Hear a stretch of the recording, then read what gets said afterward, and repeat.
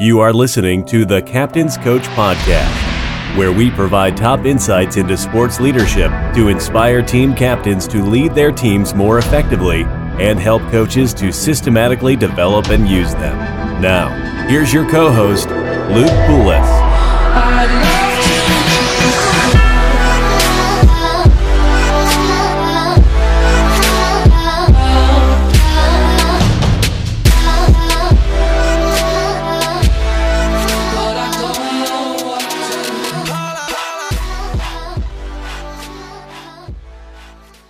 Welcome to another episode of the Captain's Coach Podcast. I'm your host, Luke Poulos, and today I interview another great guest in Stephen Mays. Stephen is the author of a phenomenal leadership book, The Power of Three: Lessons in Leadership. It's a super short read, but packed with great lessons and Stephen's Power of Three paradigm.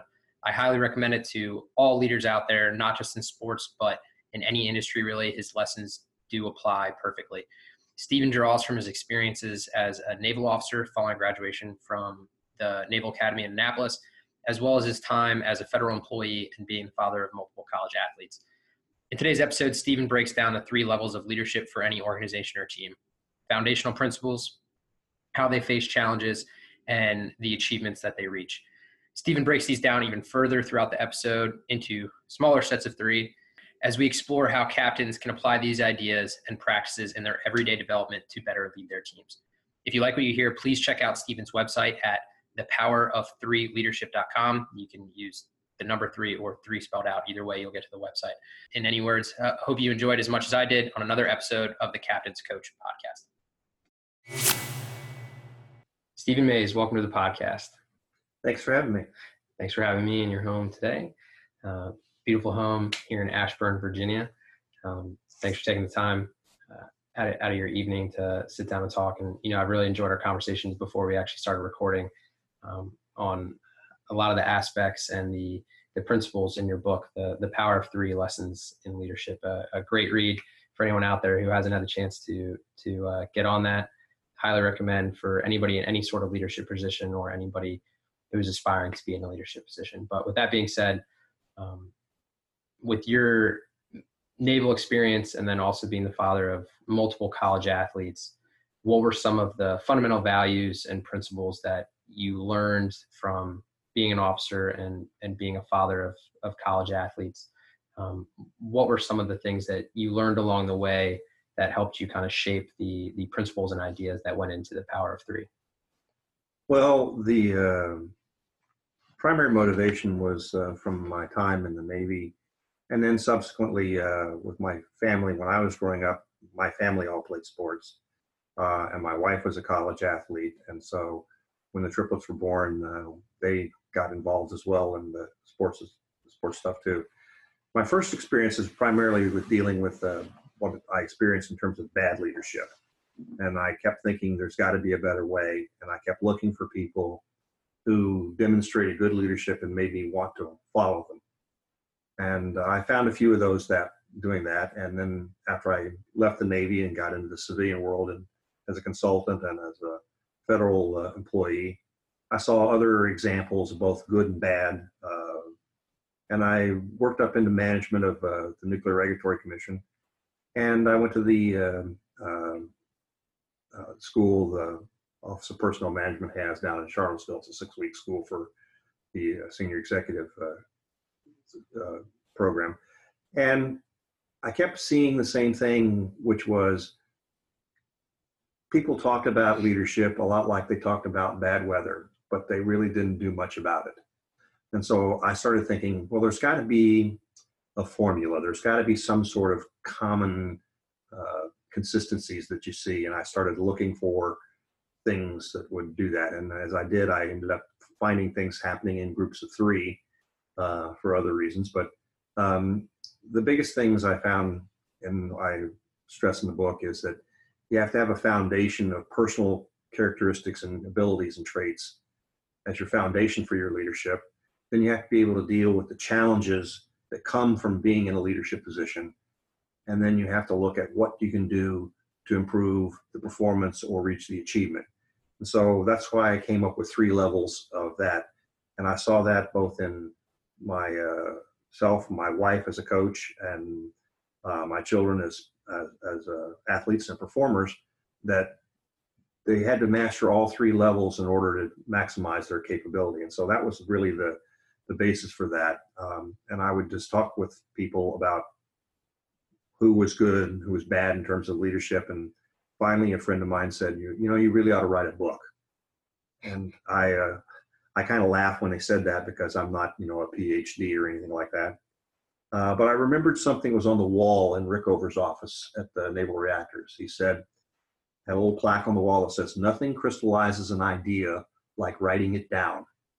Because before you write it down, it's a whim. After you write it down, it's an idea." And so with that in mind, I said, okay, I'm going to sit down and start writing down what these thoughts are and see if I can collect these all together. I was a mathematician and an engineer by trade. So the concept of having a formula or a theorem to guide was in my mind. And that's how I ended up coming up with the structure I had in the Power of Three Lessons in Leadership.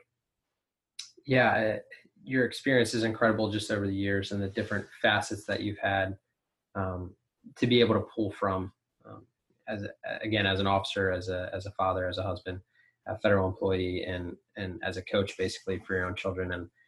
And I just want to touch briefly on each one of these levels and kind of relate it back to being a team captain. So starting with foundation and foundational principles for a team or a program, we have honesty, courage, and talent, with honesty being the most important. If you could just go into a little bit of why you think honesty is so important and what team captains can do to build that honesty in their program and how to develop that honesty with their teammates and with their coaches.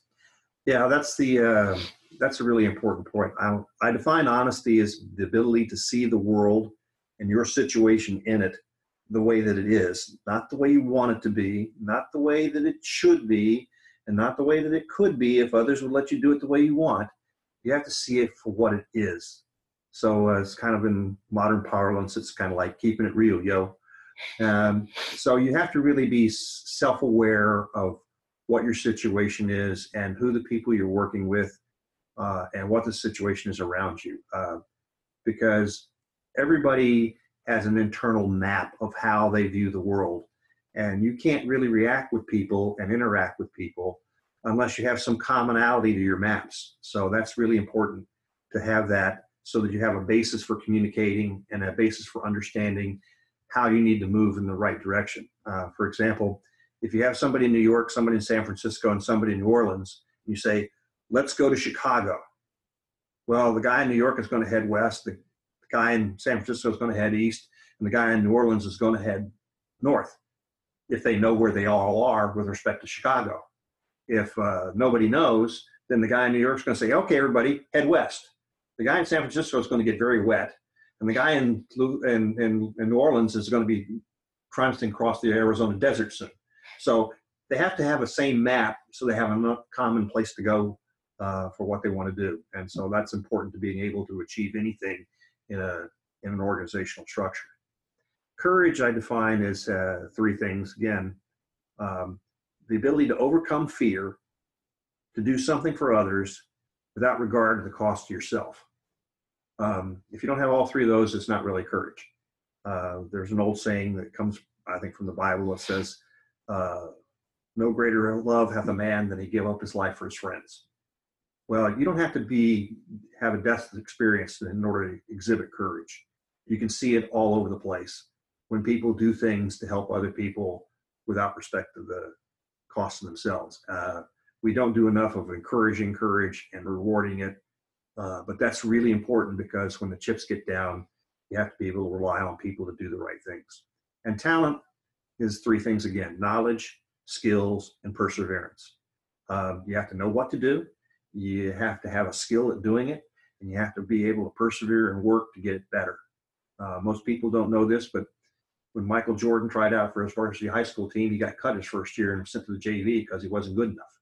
Well, that never happened to him again, because people will tell you that Michael Jordan's perseverance was really strong. So those are the three things that I think you have to have if you want to engage in a leadership activity.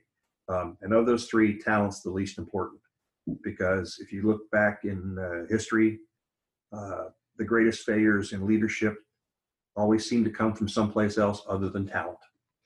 Yeah, I couldn't agree more with you there, especially in regards to honesty. I think talent and courage somewhat speak for themselves. Sometimes people don't completely understand what courage is. It's not just an absence of fear, but really acting in spite of fear, which it actually takes a lot of courage to practice the honesty that we've been discussing here and that you discuss in your book.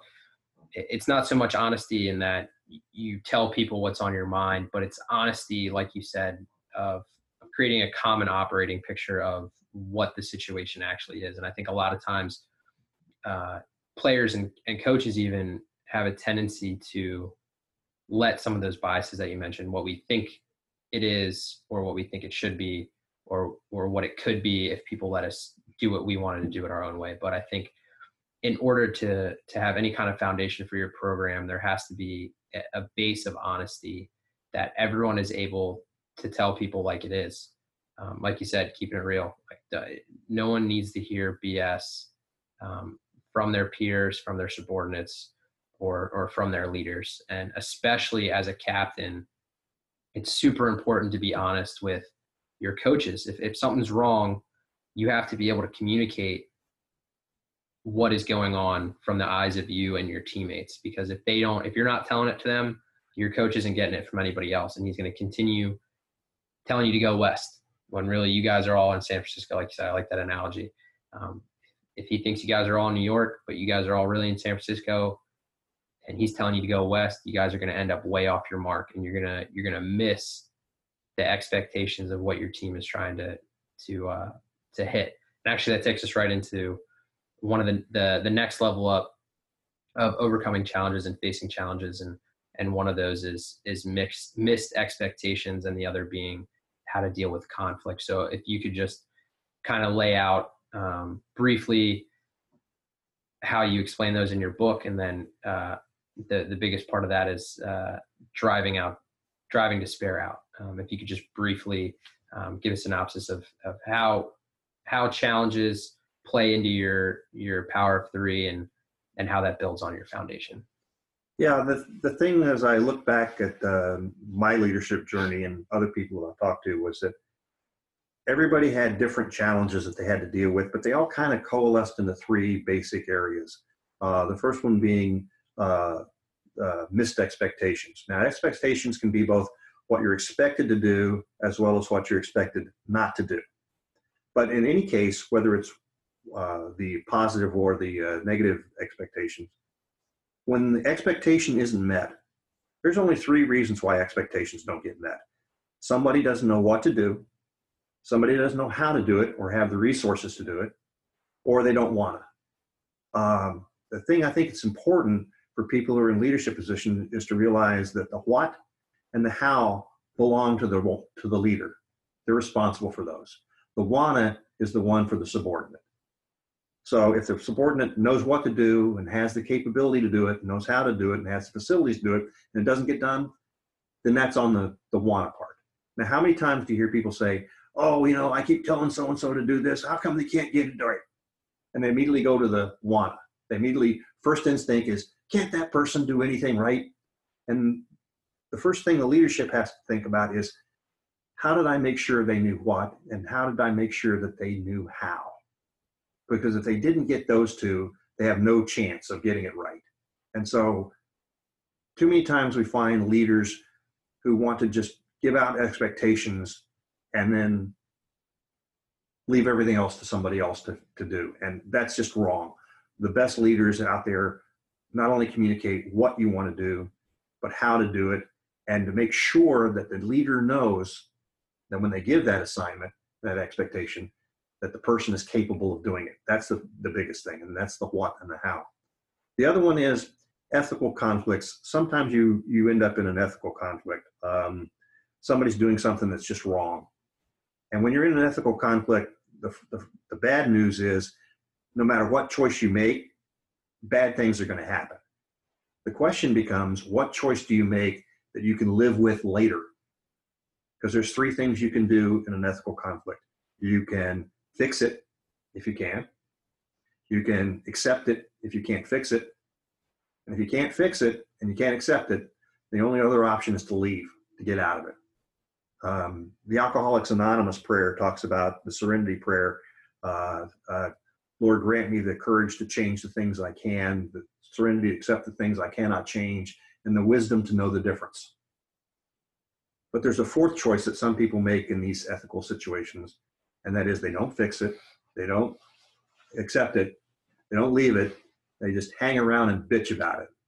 And everybody knows who that person is in their organization. Everybody's experienced that person. When you have somebody like that, they're a cancer to themselves, and they're a cancer to the organization. And the only way the organization can survive in that situation is to get rid of the cancer. So you have to be able to deal with that. The last thing that I thought was really, really important as a challenge to a leader is despair. I use the analogy that Tina Turner sang a song in a movie for Mad Max song called What's Love Got to Do with It?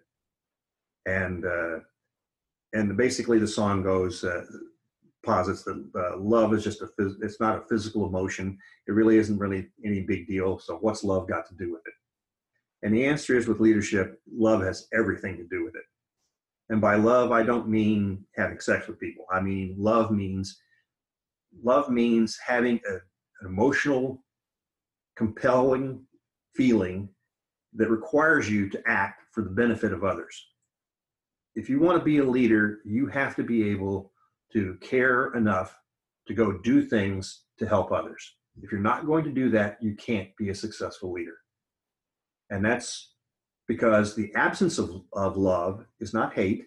The absence of love, the opposite of love, is despair.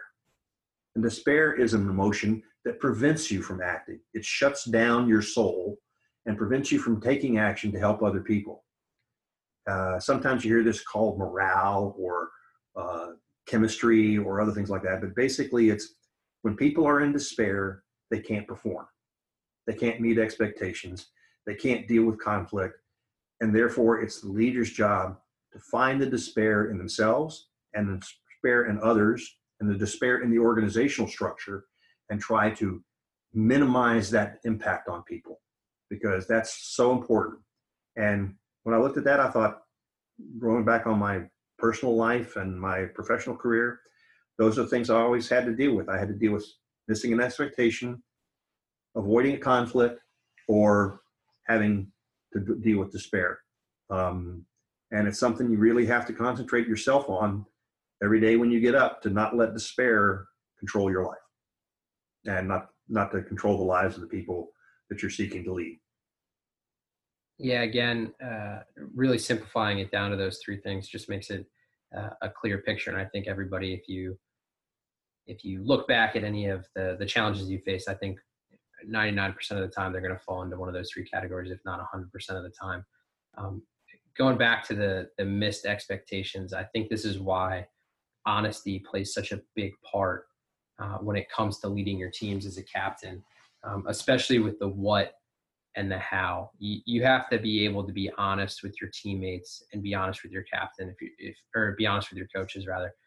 If your coaches are asking you to do something, they come up with a new game plan or they come up with a new team rule and you don't even know what they're talking about. You have to have the honesty to tell your coach, hey, we don't know what you're saying. We're never going to, because if you don't know what he's saying and none of the teammates know what he's saying, you're never going to be able to hit what he wants. And again, you're going to be going in completely different directions. And then also having an honest conversation with your teammates with the how. You never want to put your teammates in a position or put yourself in a position where you have an expectation that you do not have the ability to meet. If you have somebody on your team, an individual that's supposed to be filling a role that you know that they can't for some reason or another, whether it be talent or their motivation or something else, that they just don't have the ability to get it done, you have to have that honest conversation with that individual and also with your coach to be able to say, hey, we're going to miss our expectation. This isn't going to work out because of this. We need to find somebody that can fill this role better. And then also that that motivation, people not wanting to do things, that right there, everything rises and falls. Tenet number one, everything rises and falls with leadership. If people don't have the motivation, I know we focused on what and how falling on the leader, but really when it comes to sports teams, if people don't want to be there and you guys don't have the motivation, or your teammates don't have the motivation, or your coach has lost hope, one way or another, it falls back on leadership, in that you haven't been able to leverage your team in a way to get the most out of them.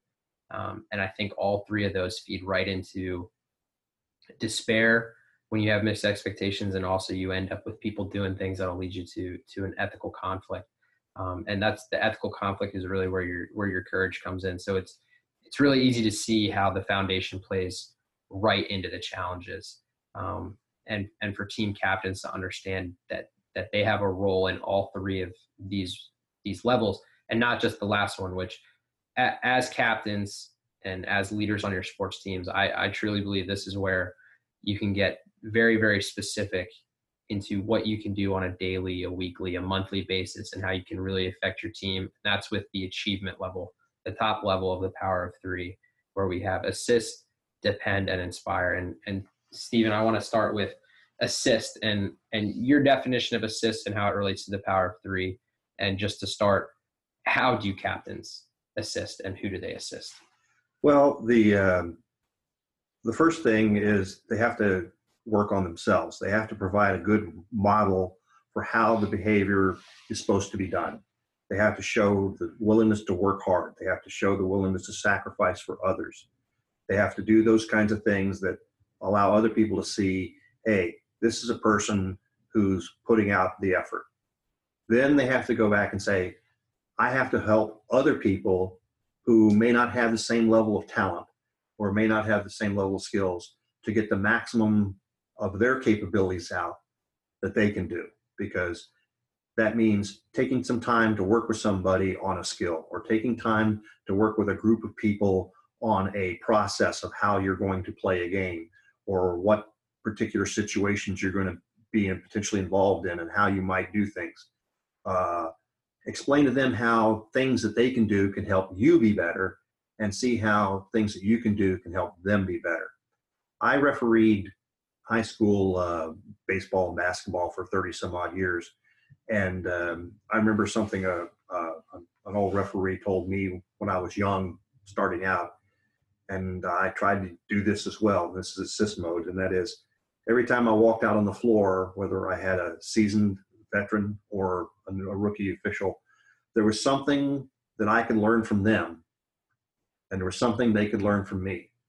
When you have that kind of an attitude and you dedicate yourself to making yourself better and to helping them be better, that's how you do the assist. And you recognize that every time somebody is out there doing something, you're doing it because you care about them being better within the construct of having them be more successful in fulfilling the team's needs and fulfilling the team's direction.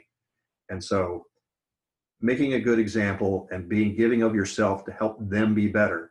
Because if you're great at one skill and other people on your team are not as good, if you can help them be better at those skills, then everybody benefits.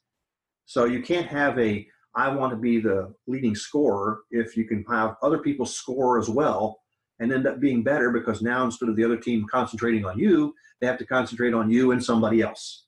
So you help them be better to help yourself be better, and that helps the team all together. So that's the two biggest things: is be a good role model and be willing to give of yourself to other people so that they can learn, especially in college.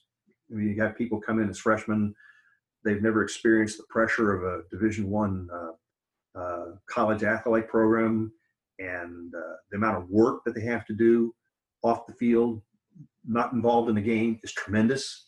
And they have to learn to balance their time management between their academics and their sport and their social life. And all those pressures are all on them together. And one of the things a senior and a captain can do is look for and see what kind of problems people are having and offer them either personal help or directing them to somebody else who can give them the help that they need. And that's the kind of thing you have to be focused on to assist other people to achieve. Yeah, I think that's great advice for captains. Obviously assists being interpersonal, but also starting off with that, setting a good example, being a hard worker and assisting yourself and empowering others to do the same is also a way to assist. Um, Moving away from assisting your own teammates and those younger guys, how can team captains assist their coaches? As liaisons between their coaches and their teammates, what are some things that captains do to assist their coaches? Well, this is an important thing. When you're a leader, unless you're God, everybody who's a leader is also a follower, because the only one who's not to have anybody to follow is God. So you have to be able to lead not only the people below you on your team, your subordinates and your peers, you have to be able to lead your coaches and the people you're working for as well.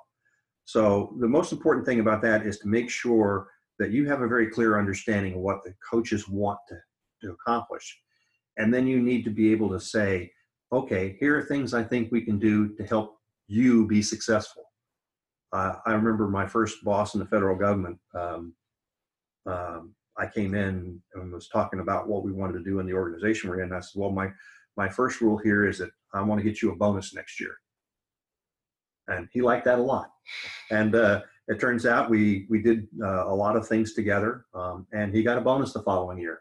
So you have to take the mindset that as a leader, as a captain of a team, you're not only there to help the team be better as individuals and as a team, you're also there to make the coach be a better coach so that the coach can grow and the coach can be, and you have to do that by having a good relationship with them. So you assist them by saying, okay, what do you see here? Why do you see it the way you see it? And how is it that I can do something to help make that better? And then you introduce whatever suggestions you might have in that. But you always have to come at it from the prospect of, how do I help you do what you want to do? If you can't do that, then you're going to have a hard time communicating with the coaches, and you'll have a fractured relationship. But you have to always start from the premise, I may think something different than you, but I'm here because I want to see how I can help you do the things you want to do better. So always preparing yourself to say, I think I can help you be better if we do this.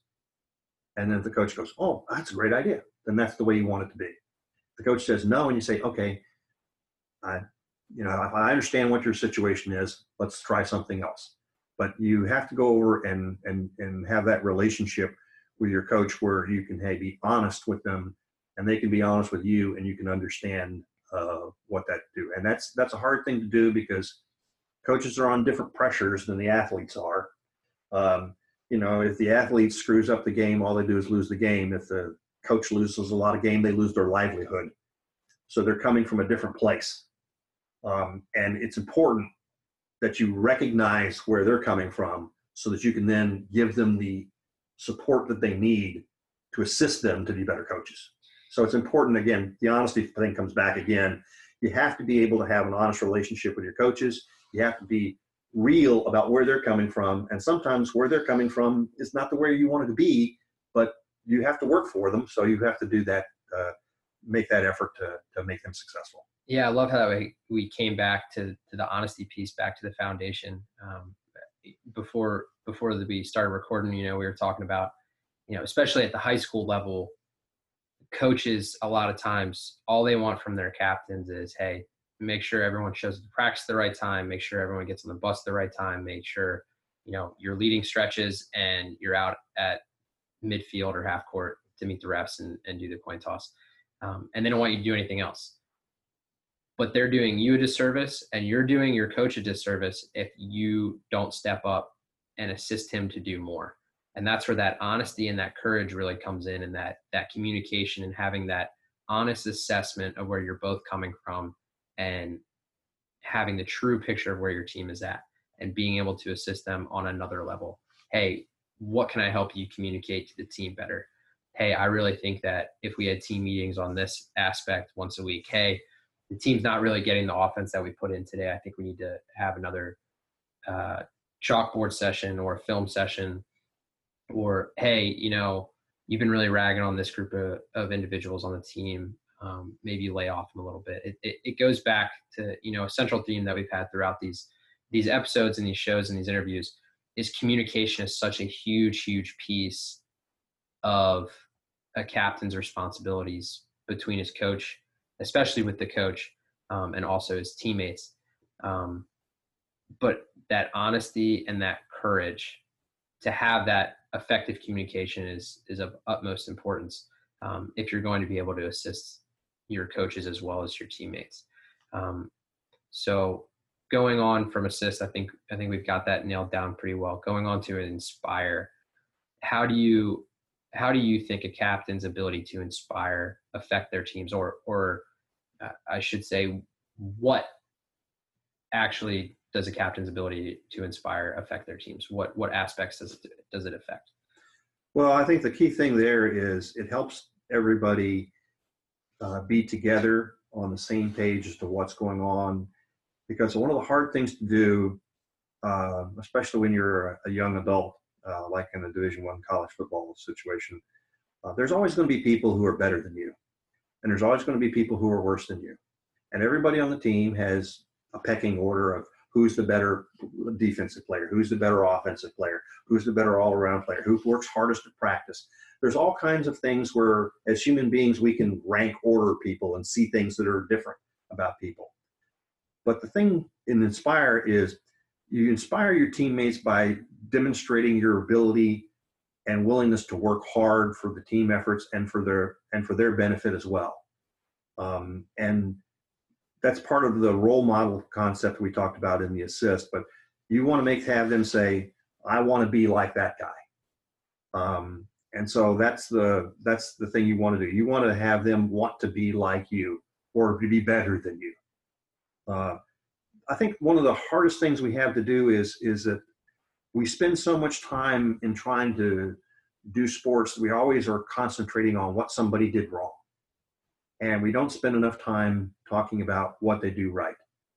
And I think the emphasis on what's right is really important, because if you're always talking about what's wrong, you have a tendency for despair to start to creep in. Oh, I can't do anything right. I'm not getting enough playing time because I always mess up, blah, blah, blah. And nobody's ever telling you anytime when you do something right. And there was a line in a movie someplace where somebody said, oh, I did something right. Geez, if you let me know what those were, I'd do them more often. Because people want to succeed. Nobody comes to work wanting to be crappy. They want to succeed. So when you, not only do you demonstrate those things yourself to cause them to want to see that they could be in that situation as they mature and they get more experience and they work harder as they come along, but also when they do something right, you want to make sure that they and everybody else knows that they made a positive contribution to what the overall goals were. Because not everybody has the ability to score all the big goals. Not everybody has the ability to be the best defender. Not everybody has the ability to be the most well-rounded player. Everybody has strengths and weaknesses. And so when you see something that works and something somebody's good at, and they do it and they do it well, and you make sure they know that it's done and that it's appreciated, then that makes them want to do it more. And I think that's the biggest thing for the inspiration is you want people to want to do more. And you do that by setting an example, and by every time they do it right, you notice and you say something about it. For example, you'll see commonly, like in the NBA, when somebody's running the floor and there's an alley-oop and they dunk the ball. Well, some of them just stand there and pose over the player they just dunked on, and that's kind of showing off. But the real stars, the ones that are in the Hall of Fame, like Magic Johnson and Michael Jordan, when they go down and they get their dunk, they immediately turn and point to the person who threw the ball to them. You gave me a great assist there. Or when somebody goes up and swats the ball away or hauls down a rebound and makes a great outlet pass in basketball, somebody else is pointing at him. And the coaches from the bench are saying, great rebound. You know, you've got to make rewarding the good things a priority in your everyday interaction with people, because that will inspire them to do better. Everybody wants to have to feel like they're contributing. And if you don't tell them they are, it's hard for them to figure it out for themselves. Yeah, I think that's a really important aspect. The applauding positive impacts and and applauding any achievement, no matter how small. And I think you're right, especially after practices, during practices, in film sessions after the games. Sometimes we have a tendency to focus on the negative and what we need to fix for the next game. And far too often, especially at the high school level, coaches and teammates are focused too much on what's going wrong and what we need to fix. One of the things we had at West Point was we had a practice player of the week, as well as a player of the game after every game. And I think that was really important, because a lot of times those practice player of the weeks, they weren't always necessarily the guys that got into the games. So in order to keep everyone's motivation up for practices, and especially our bench was such an integral piece of what we did, and our scout team was such an integral piece of our success there, that those guys played such an important role, and our coach and our program took the time out of practice and film to highlight guys like that. And another piece that kind of feeds into is one of the principles of master resilience training in the Army. One of the skills is effective praise, and we hear a lot about tough love or effective criticism. Telling people what they did wrong, and not just saying, "Hey, you messed up," and telling them how they did it wrong and what they can work on. But effective praise is something all too often we don't do, and it's more often than not, it's a nice pat on the back. Hey, great job. Great shot. Great dodge. There was a great example of that that I remember from my generation, at least when I was growing up. Bill Walton was a superior college basketball player at UCLA. And he played for John Wooden. And he would go up against the best centers of every school in the nation and would just dominate them. And somebody once said to him, how come you're so good? And Bill Walton said this, and I'll remember this forever. He said, because I go up against the number 2 center in the nation every day in practice. That particular person was named Sven Nader. He went on to a terrific professional basketball career as well, but he was the backup guy. He didn't get the playing time that Bill Walton did. But what Sven Nader did was he worked Bill Walton to the fringe to make Bill Walton a better player. And Bill Walton and John Wooden were continuously telling Sven Nader, you're a good player, and you're making him a better player. So you don't always have to be the leading scorer to be a really key contributor to your team. So if you're a practice player and you go out there and you work yourself into a frenzy, and that causes your other teammate to be better, then every goal that they score or every play that they make, they could not have made them without you. And that's the kind of thing where you have to inspire people, and there has to be recognition that I'm a better player because this person here on my team made me a better player. And that's really a critical thing that I think gets overlooked way too often. Yeah, I can't remember how many times that the same kind of situation would happen after games in our interviews. The guys on the scout team would always get a shout out, especially the scout team offense. Somebody on defense would shut somebody down, and they'd say, like, hey, the guy I played in practice this week, whether it be a third string guy, a fourth string guy, second string guy that happened to be on scout that week, it's because they played better than the guy they played against in the game. And it happened all the time. And the second piece, what I was alluding to earlier, was that effective praise. Not only patting somebody on the back and telling them they did a good job, because that only gets you so far.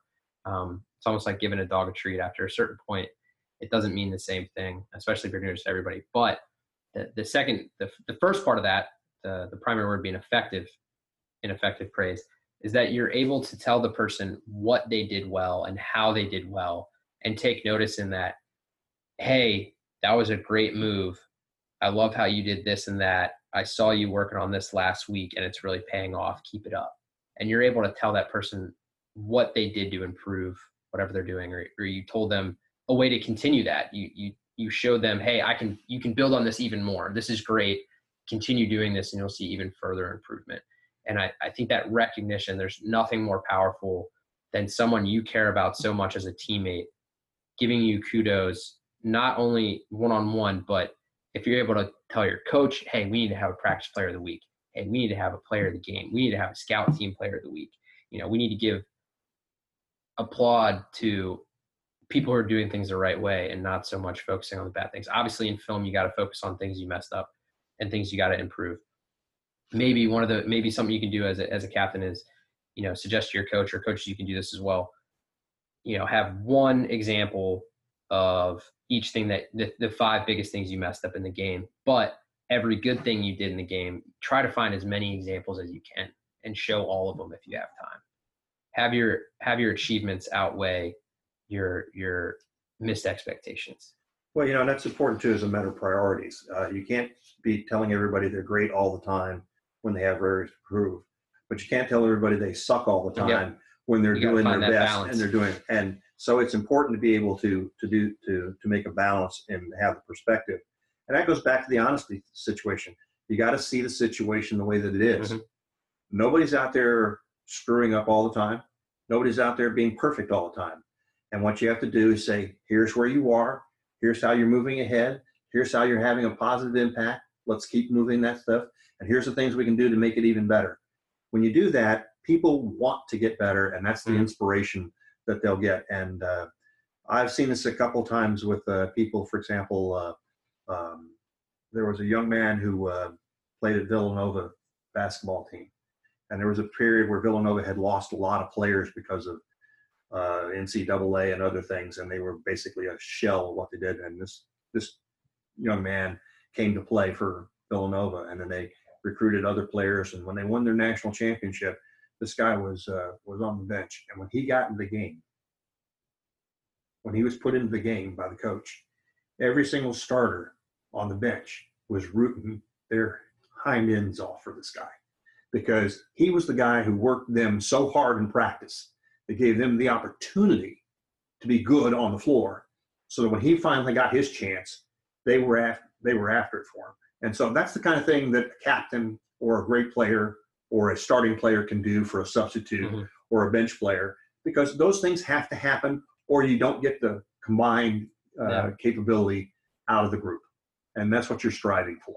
Yeah, that all comes back to building a culture of actual care for your teammates and making it more of a family atmosphere and becoming close and having that team cohesion.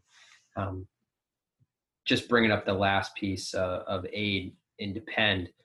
I think a lot of times team captains think that they're the guys that people need to depend on. They're the guys that the coaches need to depend on.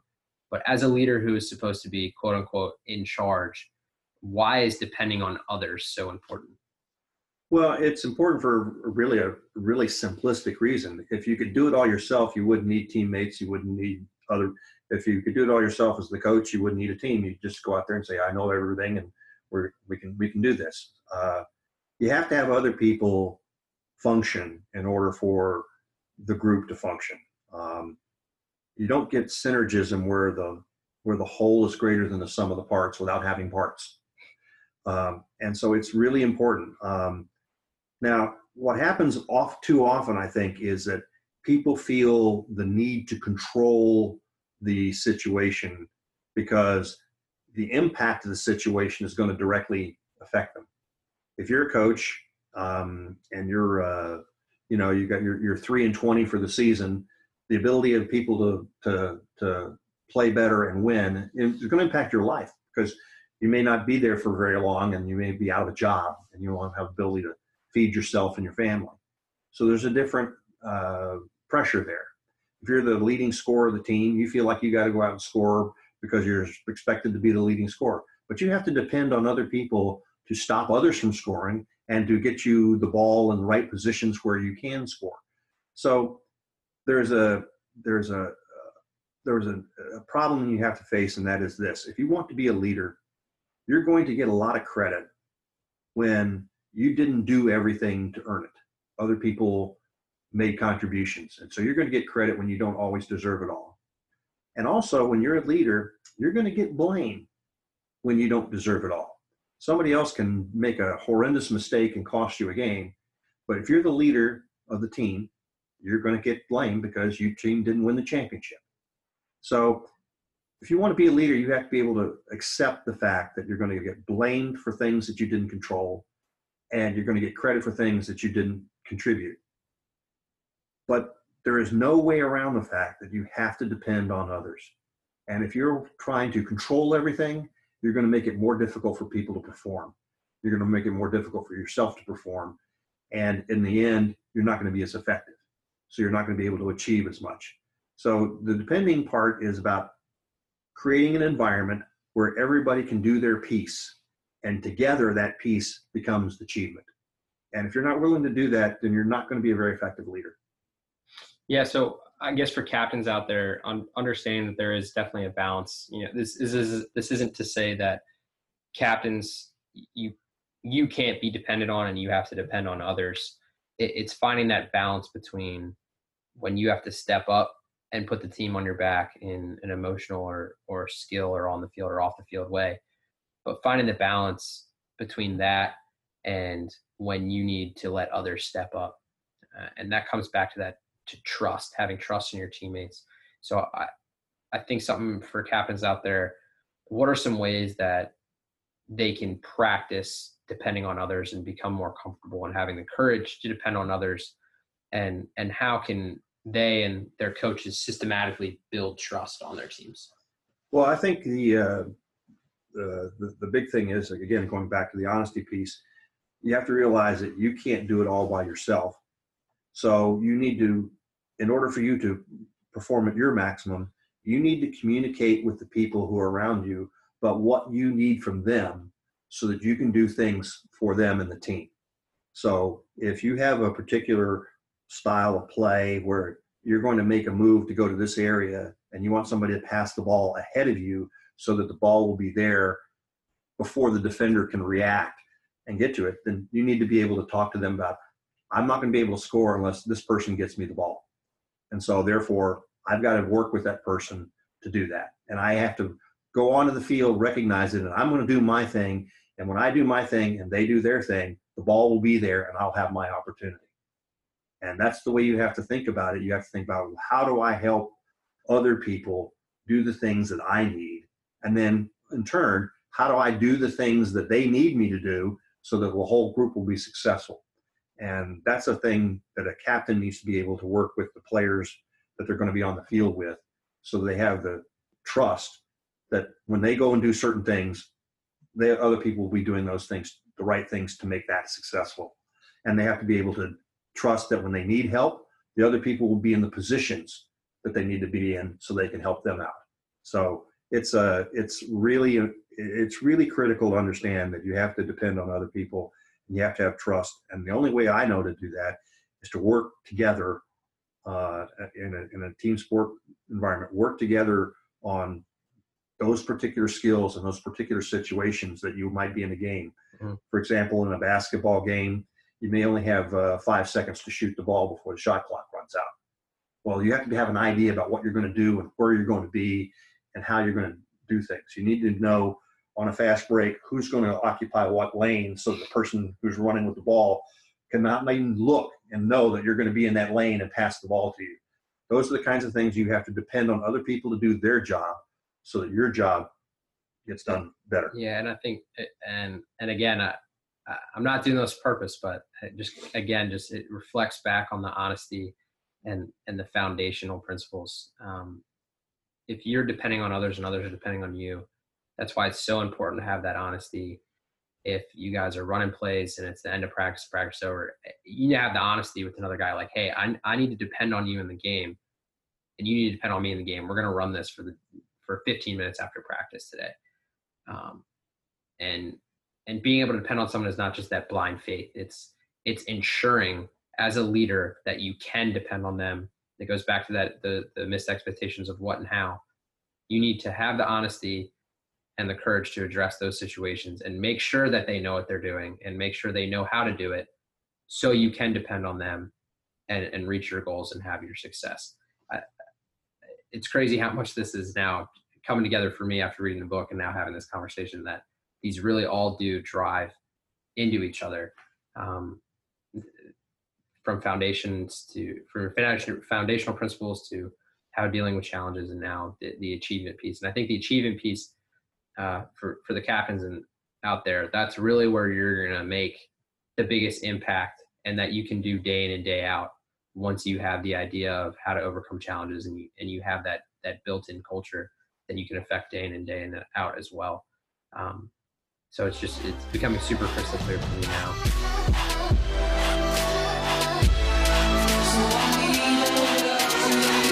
Thanks for listening to the Captain's Coach Podcast with Luke Poulos. If you liked what you just heard, please give us a 5-star review on iTunes and check out our website at captainscoach.com. Join us next time for another edition of the Captain's Coach Podcast.